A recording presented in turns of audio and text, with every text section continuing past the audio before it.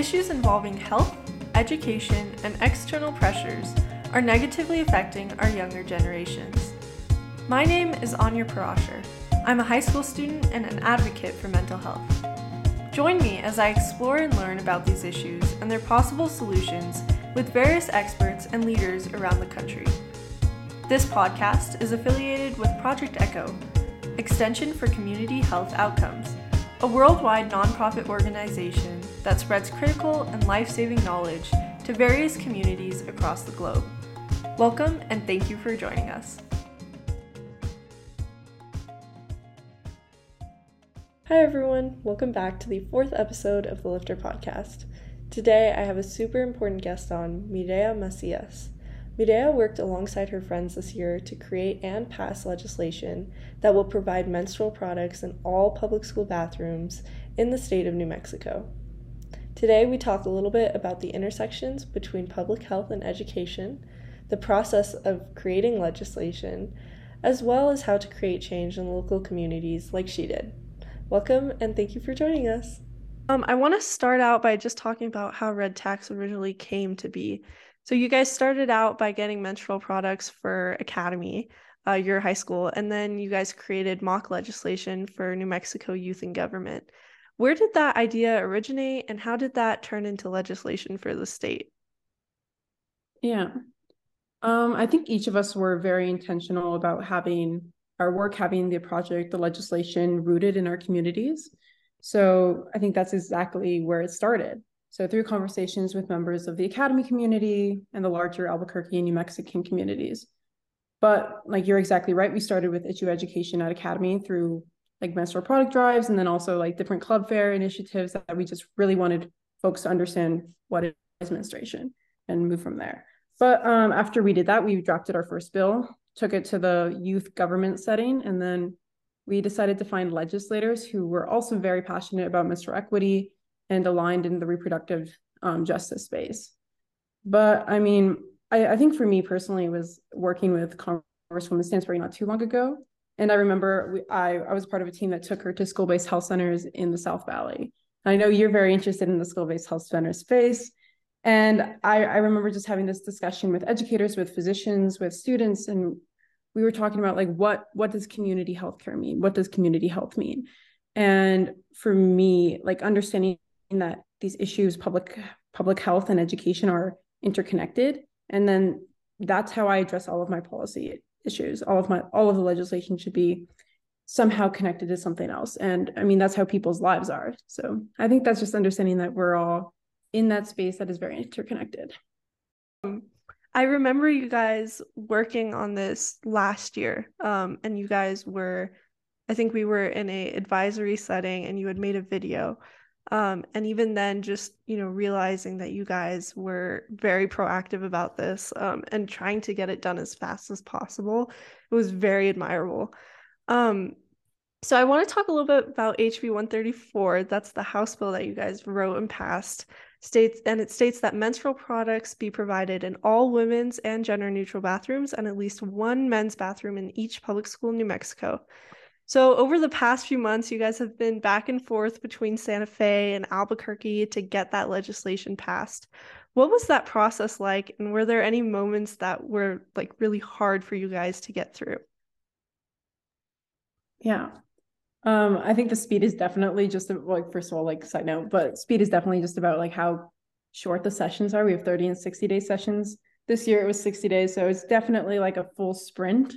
Mm-hmm. That was something that I think all of us had to get used to. Like we were not pros. And I think that's something that when I usually talk about like my legislative experience working on this bill is people usually think we had a lot of like outside experience or that we were already like clued into the New Mexico legislative, I guess, experience. And we were not. Like I had limited previous experience. I mean, I had issue education. Like I knew enough about the health and education policy space in New Mexico to like survive. So like we all had our niches. We all understood like what we were doing in a basic sense, but it was a lot of learning. A huge crash course into New Mexico civics. And I mean, we just had a lot of supporters who really helped us. Like a lot of legislators had our backs, very fortunate for that. But the process was like really after we drafted the bill, trying to get it heard in committee. That was, I think we waited like 2 weeks and we did not know what we were doing. So, but getting it on to the committee floor and then eventually appropriations, like that was like a whole fiasco too. But I mean, as you know, New Mexico is a volunteer legislature, which means that LFC, the Legislative Finance Committee, has a lot of power. And I don't think coming into this, I fully understood that. I was a little naive that like how much money really matters. Like, of course, money matters, but in New Mexico, money matters a lot. So we were fighting for originally a $5 million appropriation for the bill, which was recommended by PED. And essentially, oops, I'm so sorry.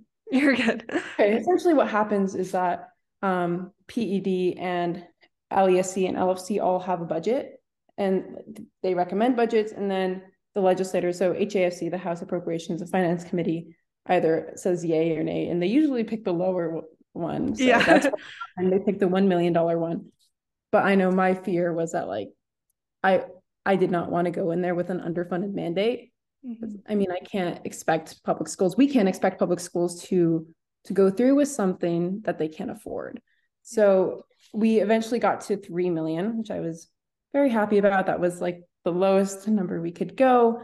And I mean, it was a lot of fighting for that, but there were a lot of little language things that I had no idea were like so important before that we really just had to comb through. And I mean, yeah, it's very crazy. I remember talking to, I think it was Noor, and it was very clear how passionate you guys were because of how much you were fighting for it. And I think that every little aspect of the bill you guys were very adamant about, and that's why it got to where it is today. And one of those specific pieces was the clause about menstrual products in men's bathrooms. And that clause sparked some concern amongst certain representatives. And so, how important was it to hold your ground on that idea that menstruation is not just a women's issue? Okay, that makes me really happy that you said that. Yeah. But like exactly, menstruation is not just a woman's issue. Like you watched, well, you were forced to watch all of our like things, but like exactly, that's exactly what we were trying to show everyone, that like not just people who identify as women menstruate.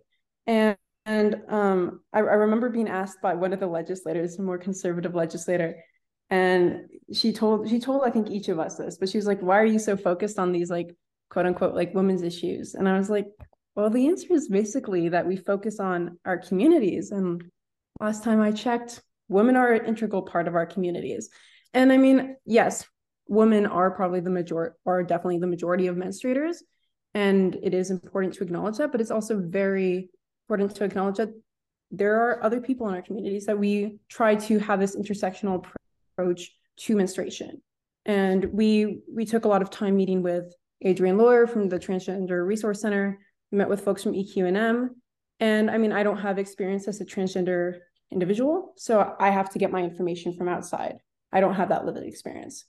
And so each of us had to try and meet with those people and understand their perspectives. And we did have individuals who were trans identifying testify in support of the bill. So, I mean, it's just understanding that there's a larger experience to these issues that are quote unquote women's issues. Yeah.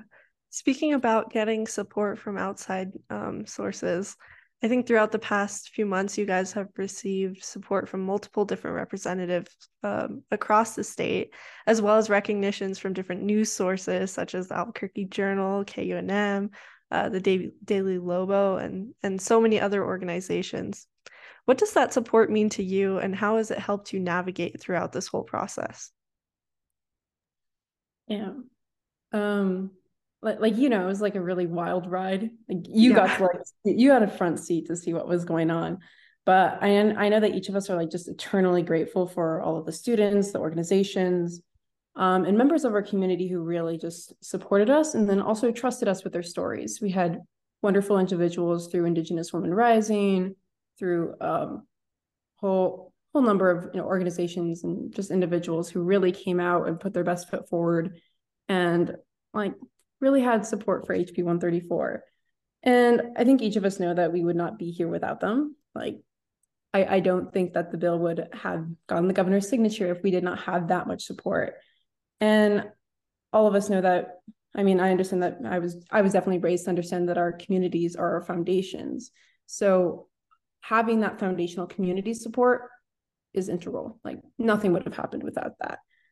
But I mean, you also, I keep saying this, New Mexico is a volunteer legislature. So, I mean, all of us really understood that going into this, since New Mexico was a volunteer legislature, we needed that community support. So it's not like it was an afterthought to get it. Like we understood that we needed a lot of organizational support since we were a smaller group of people. It was our first time, we needed that guidance. And we had lovely folks like Sarisha Monet, other individuals who really came to us and were like, okay, this is how you read like the feed bill. This is how you understand appropriations. And it's like, if I did not get that knowledge, get that like really good groundwork, I don't think we could have done this. And I mean, it takes a village, truly. Mm-hmm. I think, it's funny you talk about these things that we don't really learn in high school. You don't learn how to do this. And so, as high school students, passing legislation surely has not been the only thing that is going on, especially as seniors, too. How have you navigated school and passing the legislation and all the other commitments that you guys have going on?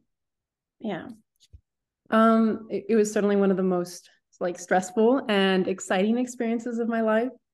We like, all of us we can be very high strung, very ambitious, very goal oriented.